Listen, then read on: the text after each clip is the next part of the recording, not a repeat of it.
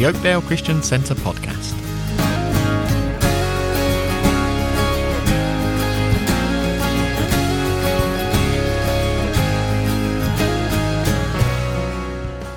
This is the seventh part in our series on the 7 churches from Revelation. In this episode we look at the church in Thyatira. The main reading is Revelation chapter 2, verses 18 to 29.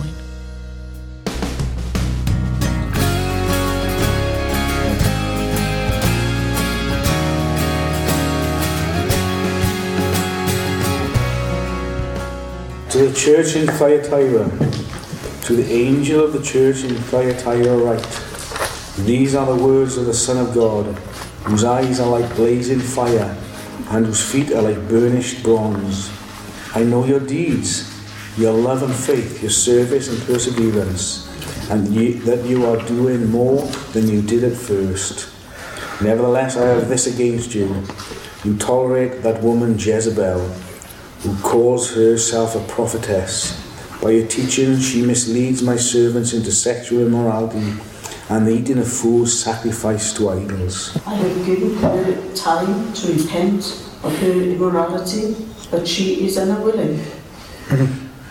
So I will cast her on a bed of suffering, and I will make those who commit adultery with her suffer intensely, unless they repent of her ways. I will strike her children dead. Then all the churches will know that I am he who searches hearts and minds, and I will repay each of you according to your deeds.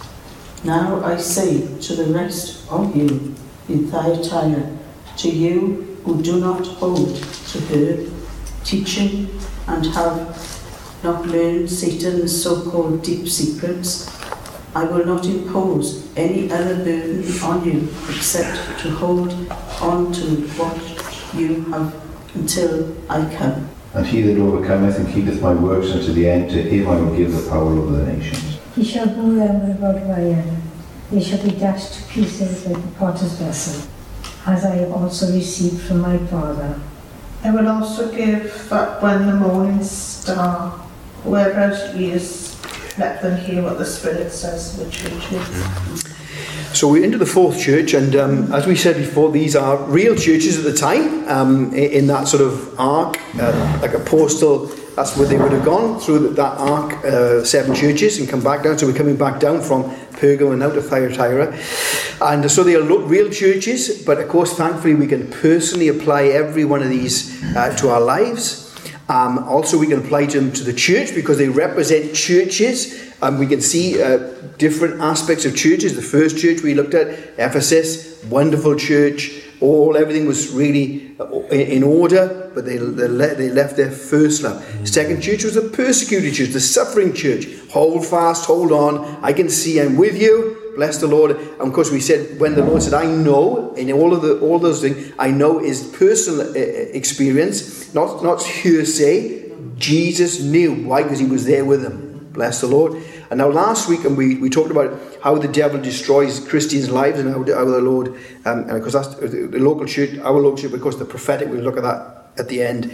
We'll look at the prophetic utterances, and this is a really interesting one today. But how the devil destroys the church generally is from within. And last week we looked at the compromising church. Compromising, and we've got to know the Old Testament. There's no good if you don't know the Old Testament, we're in trouble, aren't you? I didn't read that. Well, last week we talked about Balaam and Balak, and if you don't know the story, you wouldn't have a clue. And today we're going to talk about Jezebel. And again, if you don't know the story, you would think, well, what's this about? You think it was a real person called Jezebel.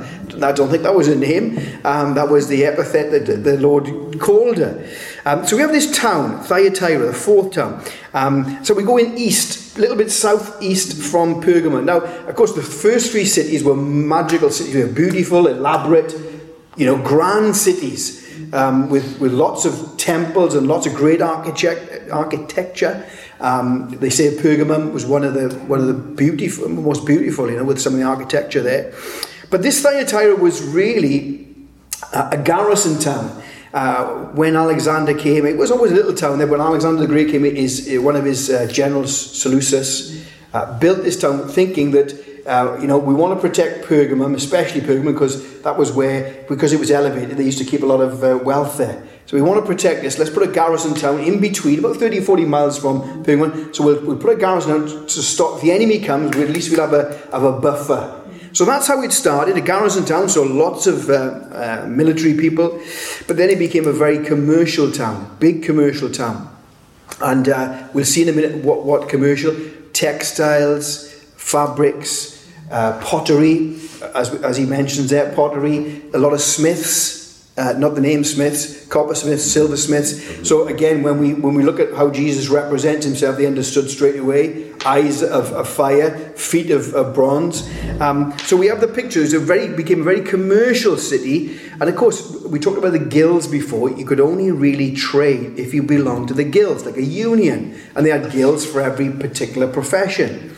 And of course, as we said before, to belong to the guild would give you networking and freedom to trade. Now, if you didn't become, it'd be very difficult. Poverty would be, And of course, the trouble with the guilds is that it wasn't just a guild belonging to a union. It affected socially, obviously economically, but spiritually. When you came to the guilds, they used to hold festivals, and the first thing you do is burn incense to the particular god of the guild. They all had particular gods. And then, of course, after the feast, I used to say, when drink is in, sense is out. And what happened? They began to get drunk and then end up in goodness knows what, orgies and the like. So as a Christian, you would say, well, you can't do that. You can't go there. Of course, the last church, they would say, go on. Don't worry about it. Mix. And of course, that's how you destroy your testimony. The great power of the church is distinction. When we think we can be like the world, I tell you what, I've never seen it in all my life and down through church history. The power of God, when the power of God moves, there's a distinction. It's an absolute distinction. And if you try and do it another way, it never works. So we have this Thyatira in town, and so let's get to. Obviously, we said all those things, but we have an incident straight away in Acts 16 where we see a little picture into Thyatira. Acts 16, 11 to 15. Therefore, loosing them from Troas, we came with a straight course to Samothracia, and next day to Neapolis, and from thence to Philippi, which is the chief city of that part of Macedonia, and a colony, and we were in that city abiding certain days. And on the Sabbath we went out of that city by a riverside, where prayer was wont to be made. And we sat down and spake unto the women which resorted thither. And a certain woman named Lydia, a seller of purple of the city of Thyatira, which worshipped God, heard us, whose heart the Lord had opened, and she attended unto the things which were spoken of Paul. And when she was baptized in her household, she besought her, saying, If ye have judged me to be faithful to the Lord, come into my house and abide there. And she constrained us. So there we have a little picture of Lydia, a deer in purple. Of course, purple was for the nobility. It was the, I'm trying to figure, designer of it, Versace, but it was all the nobility would wear the purple, wouldn't they? And royalty, so it was expensive, and that's where it was. And they say obviously it was expensive because it comes from a root, the purple dye, and from a little sea snail. Can't remember the name of that now. Something with M. And they say something about the water because it was on the Lycus River as well, Thyatira. So something with the water, maybe a type of minerals in the water, maybe hard. But that's the picture of Thyatira. And who knows? Maybe Lydia went back to Thyatira, and she may have been the start of the church. We don't know. That was just something we could. Certainly, she got wonderfully saved. And that would have been 30, 40 years ago, 40 years before this letter was written. So we have that picture of this town, a commercial town on a trade route. Today there's a sort of a city built around the ruins, not many ruins there now. Akisa, I think it's called, population of 100,000 or so, maybe 160 when you go to the districts. But this was the longest letter, and the most serious letter. And when we see the Lord speaking in this letter, we would better prick up our ears and think, he doesn't mess about. When it comes to sin and corruption and compromise, the Lord does not. Just don't trifle. Don't trifle with the Lord. And we'll see what he says. And if we read, oh, Lord, taking me aback there. But you see what's happened now. The compromising church of Pergamos is now becoming the corrupt church of Thyatira. And he wants to check this. He wants to bring it in check. Why? Because he doesn't want people to go down this way. He loves people. Straight away he says, my eyes are blazing with fire. Now, of course, when we talk about fire, that consumes. But that's the zeal of the Lord. That God is zealous for his name, for his people, for people to know him. But he's zealous as well in his judgment. Because then he says, my feet are burnished bronze. Well, we understand that because in the Old Testament, everything that was made of brass, bronze, was of judgment. The laver, the altar, that talked of judgment. And now his feet are burnished bronze. And now they understood that. They were smiths. So they understood fire and they understood burnished bronze. So they straight away realized the awesomeness of God. And as we said last time, God doesn't come with a nice introduction of who he is. He's saying, no, I'm coming. Straight away, he changes his name from, in chapter 1, he calls himself the Son of Man. Or we can identify with him now, can't we? He's human. He understands exactly. But no. Here he says, the Son of God. He's changing his title. I'm the Son of God. He's revealing his divinity, his deity, and his righteousness, and his power, and his right to righteously judge. And you'll find that's the only time he calls him the Son of God, right through Revelation. But that we notice the change, and sometimes we can read it, can't we? And we miss that. He's revealed himself, the Son of God. Listen to these verses from the end of Revelation. Revelation 19, 11 to 16. I saw heaven standing open, and there before me was a white horse, whose rider is called Faithful and True. With justice he judges and wages war. His eyes are like blazing fire, and on his head are many crowns. He has a name written on him that no one knows but he himself. He is dressed in a robe dipped in blood, and his name is the Word of God. The armies of heaven were following him, riding on white horses and dressed in fine linen, white and clean. Coming out of his mouth is a sharp sword with which to strike down the nations.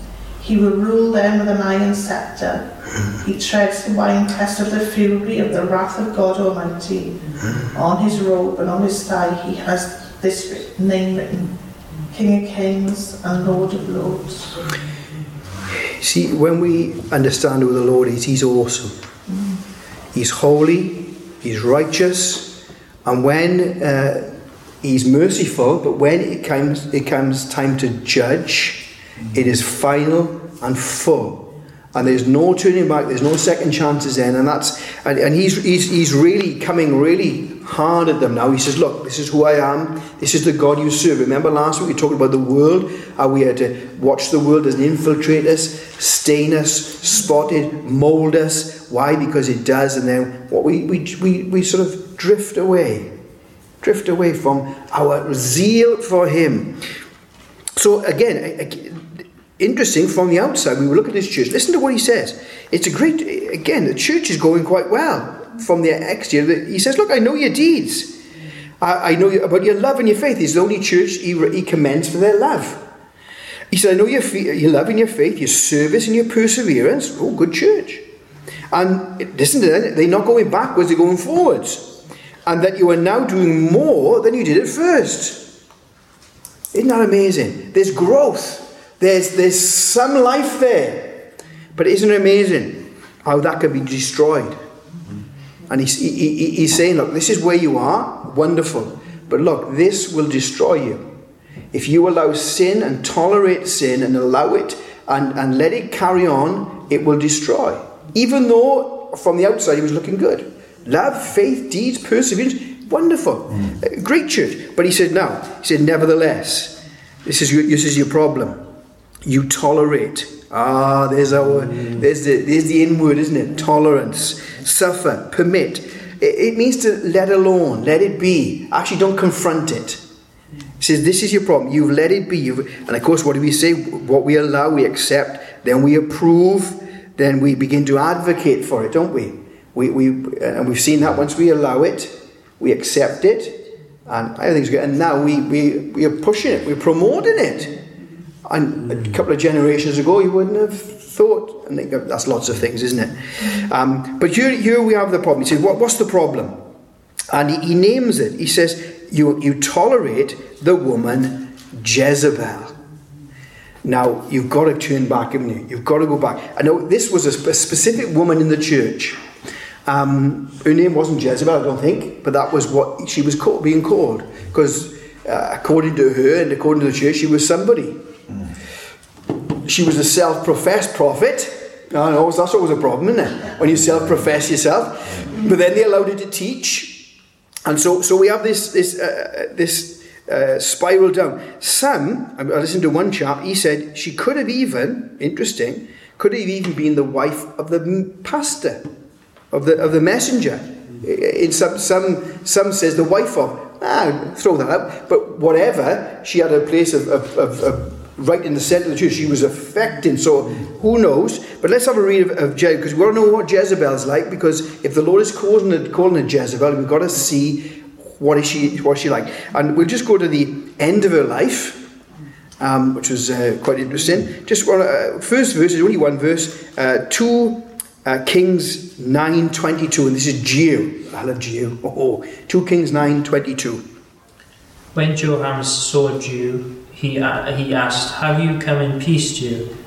How can there be peace, Jehu replied, "as long as there is idolatry and witchcraft of your mother Jezebel abound."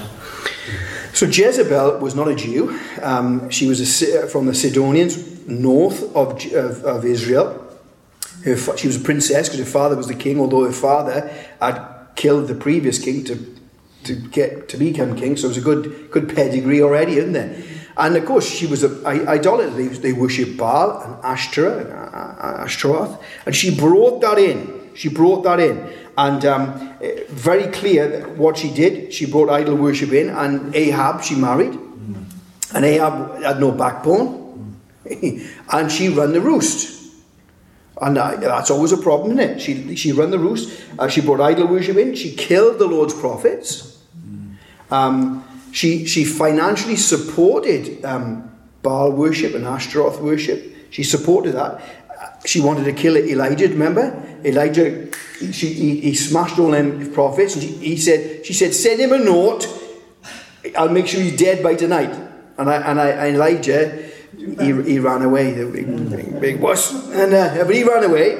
And we see how, you see, this spirit is a manipulative spirit. It manipulates and it seduces. And it has no problem in having, because what it wants to do, it wants to have his own way and wants to dominate and be the centre and all those things. And we can see that manipulation and sometimes intimidation as well. We see that story where Naboth has that vineyard. And we see it was Ahab again. You see his big girl's blouse, didn't he? Sulking because he couldn't have his way. Grow up, didn't it? But she manipulated that, and she killed. And again, I hadn't thought about it, but of course it is right. I was listening to someone. He didn't just kill Naboth; he killed Naboth's sons. And of course, then if you read 2 Chronicles 9, it says that. 2 Kings 9, sorry, it says that. But again, you just think, Naboth was killed. But no, she killed the whole family. So there was no one to inherit. And again, that just shows how that spirit becomes demonic and comes through that. And so she does that. And for Ahab to have the property. Let's read how she finishes off, because this is how God, remember, God is saying Jezebel, and this is how God deals with this kind of sin, seduction, manipulation, idolatry, immorality. 2 Kings 9:30 to 37. Then Jehu went to Jezreel. When Jezebel heard about it, she put on eye makeup, arranged her hair, and looked out of a window. As Jehu entered the gate, she asked, "Have you come in peace, you Zimri, you murderer of your master?" He looked up at the window and called out, "Who is on my side? Who?" 2 or 3 eunuchs looked down at him. "Throw her down," Jew said. So they threw her down, and some of her blood spattered the wall and the horses as they trampled her underfoot. Jew went in and ate and drank. "Take care of that cursed woman," he said, "and bury her, for she was a king's daughter." But when they went out to bury her, they found nothing except her skull, her feet, and her hands. They went back and told Jew, who said, "This is the word of the Lord, that he spoke through his servant Elijah the Tishbite. On the plot of ground at Jezreel, dogs will devour Jezebel's flesh. Jezebel's body will be like dung on the ground in the plot at Jezreel, so that none will be able to say, 'This is Jezebel.'" You see, so as soon as Jesus said, "She's Jezebel," their ears should have pricked up. Because this is, from then on, you never called anyone Jezebel, did you? Yeah. Well, are we going to call our daughter Jezebel? No. Even in the world, when you say, they use it today, don't they, as, again, epithet of someone who was not a very nice woman. She's a Jezebel. But it's interesting, the manipulation, the seduction, the lying, the teaching, the domination, listen to what it says there. Now, Jew is coming, and the Bible says she puts on makeup, does her hair. She's trying to seduce the man of God. And sadly, even lately, and certainly over the years, as many of us have been in church a long time, we've seen many ministries fall. Ministers have not kept themselves. And as we said last week, when you start compromising a little bit, it doesn't take long. And we don't point a finger, because there by the grace of God, that's why he said, keep yourself careful. Those 3 things that attack, especially ministers, but all people, but men, I suppose, more than ladies, but of course it takes 2, obviously. What do they say? Girls, greed, and glory. And we see many have fallen either with adultery or with financial. You've taken them, or glory. They've got ahead of themselves and they believe their own hype, and ultimately it's all the Lord, isn't it? And sadly, that's the problem. When the Lord really blesses, we've got to keep your feet on the ground and say, "Lord, if it wasn't for you, we wouldn't have any blessing, we wouldn't have any success. It's all about you." But it's so easy. What's his name said? If you look in the spotlight too long, you become blind. I like that quote.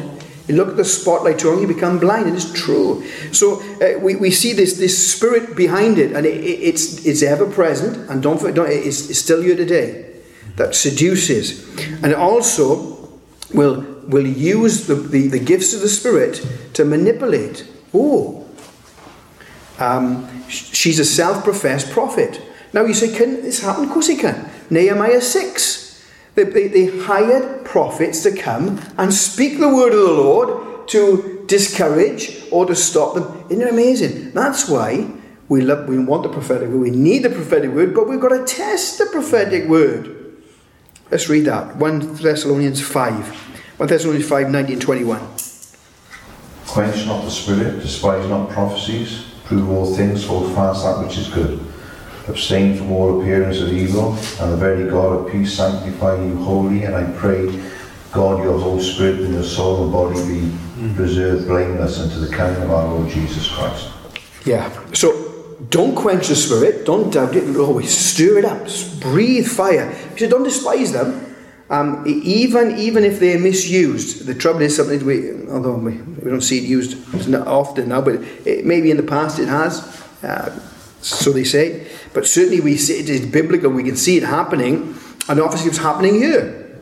She was saying, "Thus says the Lord, you can carry on doing this, you can live like this, you can," and of course it seems like there she was involved in the immorality. She was sleeping with these men, and of course she was propounding this lie called the Gnostic lie, the libertine, the license. What it says, Gnostic, is that the flesh is all bad. Everything you see, everything material is bad. So it doesn't matter what you do with it. You can live as you like because it's spirit that matters. The Bible is very clear. No. That's not true. Let's read those verses. let's come back to that, because I just want to just drop into the fearful thing that he begins to then says, look, I've given her opportunity to repent. This is the mercy of God, isn't it? He gives her opportunity to repent, but she would not. He said, now I tell you, she'll have a bed now. She'll have a bed of suffering. And those who committed adultery will have great tribulation, unless they repent of their ways and her ways. I will strike her children dead, and all the church will know and see. Fearful thing. Fearful thing. And sometimes we relegate that side of God's character to the Old Testament, don't we? And ignore the words in the New Testament. Let's read a few verses. 2 Corinthians 5 verse 11. Knowing therefore the terror of the Lord, we persuade men that we are well known to God, and I also trust are well known in your consciences. Yeah. That chapter is talking about being ambassadors and bringing a message of reconciliation. And he uses a number of motivational things. He says, the love of God compels me in another chapter. And then he says that knowing the terror of the Lord, we persuade men. We persuade men. When Lot said to his sons-in-law, we've got to get out of this place, the Lord's going to destroy it, the Bible says they thought he was joking. God would never do that. God would never do that. I've said it before about York Minster in 84, when it was struck by lightning. They just had a new lightning conductor worth I don't know how much put in. But of course, in that York Minster, a man called David Jenkins, no relative, had just been inducted, but he didn't believe in anything. Didn't believe in the resurrection, didn't believe in the virgin birth. Total unbelievable. And it was struck by lightning. Archbishop McCartney said, oh, coincidence. Someone said, do you think the Lord did this? The Lord would never do this. There was not a cloud in the sky that day, or one cloud in the sky. The fireman said, this is an act of God. This is God speaking. And when we take God down, be careful now. Ananias and Sapphira, very careful. We see God when God speaks. And Romans 11, 20-22. Granted that they were broken off because of unbelief, and you stand by faith. Do not be arrogant, but tremble. For if God did not spare the natural branches, he will not spare you either. Consider therefore the kindness and sternness of God. Sternness to those who fell, but kindness to those to use them, provided that you continue in this kindness. Otherwise, you also will be cut off.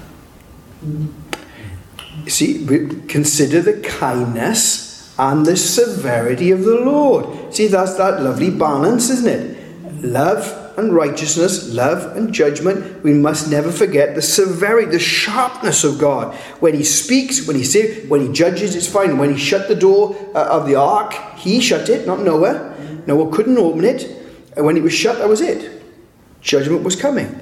And consider, he said, use your thinking. He said, but stay in the kindness. If you stay in the kindness, you'll continue. And you will not be cut off. Very serious words.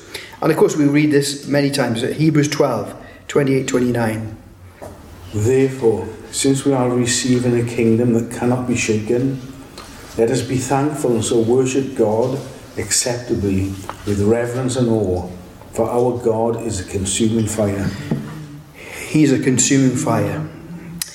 2.5 million people came out of the promised land, give or take.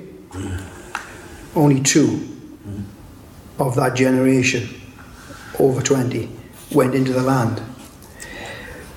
Capernaum, we talked about Capernaum and Chorazin, Bethsaida, the main cities, main towns in Jesus' day. Capernaum, big town, Roman tax place and troops and everything. But he said, woe to you, Capernaum, woe to you, Chorazin, woe to you. But today, they're still being excavated. Absolutely still excavating. When I was there, that's 30 years ago now, excavating Peter's house and the synagogue. Why? Because when the Lord speaks, it's an awesome thing. And he will not deal with sin. Sin is so vile. And that's why he said, what have you done? What have you done? And we need to hold ourselves, protect ourselves, watch ourselves. Because obviously in all these areas, let's read, of course, this bed of immorality will become a bed of sickness. And those who, unless they repent. It's interesting. Let's read those verses, 1 Corinthians 6, 18 to 20. Flee from sexual immorality. All other sins a person commits are outside the body, but whoever sins sexually sins against their own body. Do you not know that your bodies are temples of the Holy Spirit, who is in you, whom you have received from God? You are not your own. You were bought at a price. Therefore, honour God with your bodies. Again, a direct contradiction to what she was teaching and how they were living. And it's interesting there. He says something, of course, God invented the sexual act. And he says, very important, never realize the dimensions of sexual. It hurts God, obviously. Hurts others, inevitably. But it hurts ourselves. The dramatic rise of sexually transmitted disease is through the roof. Why? Because we think we can live, we think we can do what we want, think as we can live as we like. Well, you can live as you like, but there are always consequences. Because he says it's a sin against your body. And that's why we have to protect ourselves, hold ourselves, be careful, be very careful. The devil is sneaky. I've said it before, I've always been careful of not being alone. Even today, nowadays, picking people up, not in a car, not necessarily depending on how old they are, but with people there, be very careful, isn't it? Just be wise. Be wise. Why? Because you say, "Oh, I'm strong." No. Be very careful. The devil's sneaky, and I work with women all my life, and it's easy to you're working with them all day, all the time. It's easy to get attached. You talk to them, and you talk to them more than you talk to your wife sometimes, don't you? I try not to talk to them too much because they talk too much. But it's easily done. I always remember Jack Hayford. Like Jack Hayford, good guy. And he said he was a woman. I should get the real story, but he said he had to stop himself because he could see the end of it. The Lord revealed it. He was getting close to this woman who was working with him. And he said, right, I had to put a stop on it because I could see where it was going. It was getting attached. And so be very careful. The word of the Lord, he says, now you've got to repent. You've got to turn. And then he goes on to say about killing the children. Of course, that's spiritual. But it's got to be literal. There were obviously children being born here that were illegitimate and shouldn't have been born, in a sense, from this. And, well, the Bible is 2 Samuel 12 with David and Bathsheba. And the Lord took that child home. The Lord took a child home. And again, we cower back, don't we? But the Lord is in control. The Lord's sovereign. The Lord is sovereign. If he wants to take a child home to glory, better by far, we would say. Than living, I suppose, sometimes in this world and in the environment some live in. But that's real powerful. I will strike them down. This is how serious God thinks. And he said, I tell you what, they will know then that I am the God that searches and knows and deals with sin. Let's read those verses. Lovely verse from Jeremiah 17, 9 to 10. The heart is deceitful above all things and beyond cure. Who can understand it? I, the Lord, search the heart and examine the mind, to reward each person according to their conduct, according to what their deeds deserve. Again, the right Jesus is taking those very words, isn't he? I am the Lord who searches hearts and mind. I will repay each according to his deeds. There is a reaping and sowing. And doesn't matter how much we think we can get away with it, it was be a reaping and sowing. And he said, look, I want them to know when they see the outpouring of judgment, they will know, they will take note, and repent and turn around. That's why he said, hold fast, deal with sin, deal with it before it rises up, before, we always used to say, make the decision before the opportunity. Joseph had already made the decision, I am not sleeping with this woman, I'm going to keep pure with the law. Time and time again, he plagued her, but he'd already made the decision, I will not sin against the Lord. If he'd said to himself, well, let's play it by ear, let's see how it goes, isn't it? Let's see how it goes. He would have been in trouble. And he would have succumbed. Possibly, maybe, definitely. Let's read that, how we deal. This is how the Lord tells us to deal with sin. Thankfully, he says, do not countenance it. Do not compromise, otherwise corruption will come. Back to the beginning. Genesis 4, 6-7. Then the Lord said to Cain, why are you angry? Why is your face downcast? If you do what is right, you will not be accepted. But if you do what is right, sin is crouching at your door. It desires to have you, but you must master it. Deal with sin. And of course, the seduction here was teachings and living as you like, fulfilling your passions of your body and your flesh, but also the deep things. He said those deep things, he said, oh, look at this new teaching, this deep teaching. And of course, it was witchcraft, it was demonic, it was a lure to the pride. He said, don't have anything to do with it. He said, if you haven't heard about it, don't worry about it. Hold fast till I come. Very interesting. It's the first time we hear him saying he'll come back. Till I come. He's coming back. For many years, the church didn't speak about it, didn't really know what was happening. But he said, till I come. He's coming back. Bless the Lord. He is coming back. He proclaimed it. Also, when Jesus began to teach on the Mount, on the Beatitudes, on the Kingdom Manifesto, he tells us how to deal with sin. He tells us how to deal. Matthew 5, 27-30. You have heard that it was said to those of old, you shall not commit adultery. But I say to you that whoever looks at a woman to lust for her has already committed adultery within his heart. If your right eye causes you to sin, pluck it out and cast it from you. For it is more profitable for you that one of your members perish than your whole body be cast into hell. If your right hand causes you to sin, cut it off and cast it from you. For it is more profitable for you that one of your members perish than your whole body be cast into hell. So again, they had these scriptures, they knew these scriptures. Jesus was saying, now apply them. Be very severe with this teaching, with this woman especially. Deal with her. Don't tolerate it. Don't let her speak. Don't let her teach. Don't let her prophesy, because she's not a prophet. She's a false prophet. Got to judge it. Got to look at it. And deal with it. Repent. The answer is always repentance. Turn around. And thankfully, even when we can be that far, so gross, some of the immorality and the idolatry, worshipping God. There was one temple. It was a few temples, but the one temple in Thyatira was to Apollo, the big temple, which they probably all went to. Or the guilds probably had their feasts there as well. And Apollo is the sun god, S-U-N, but he's called the son of God because he's Zeus's son. So remember that, son of God, because obviously they were worshipping that, but that's why, again, he introduced himself, not just for his divinity, but he's saying, like, I'm the son of God.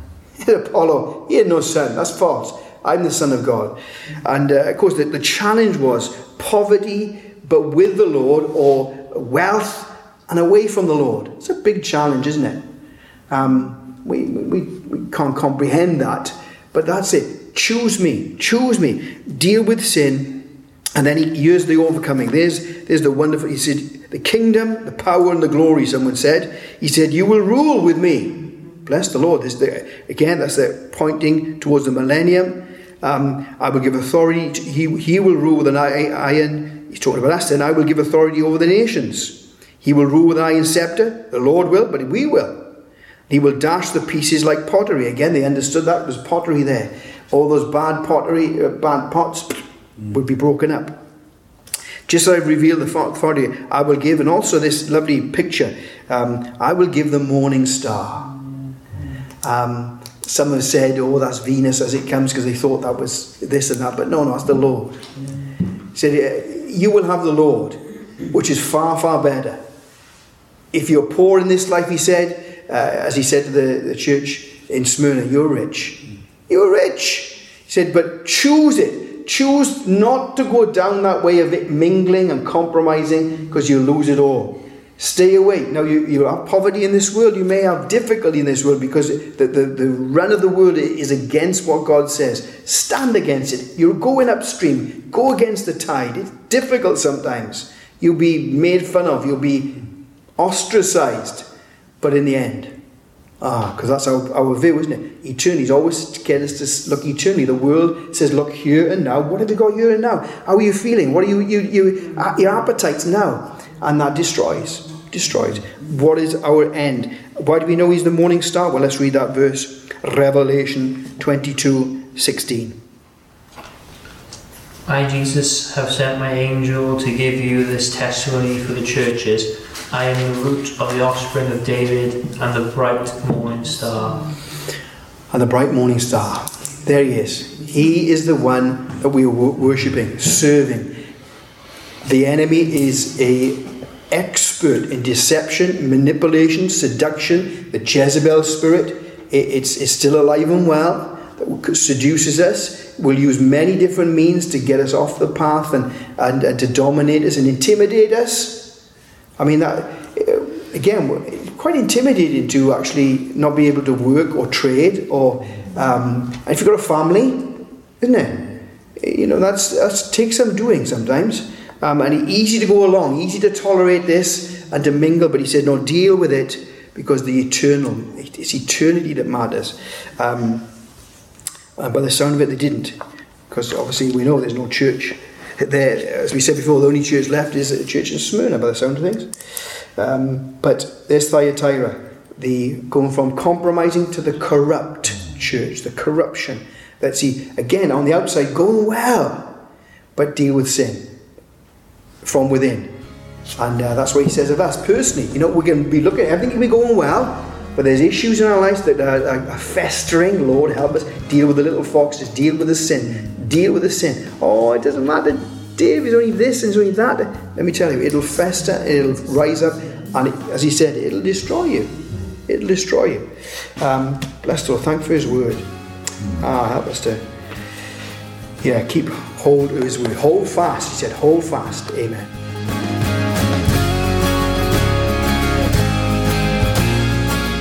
We hope you've enjoyed this episode. To find out more about our church, including our service times, visit www.oakdalechristiancentre.org.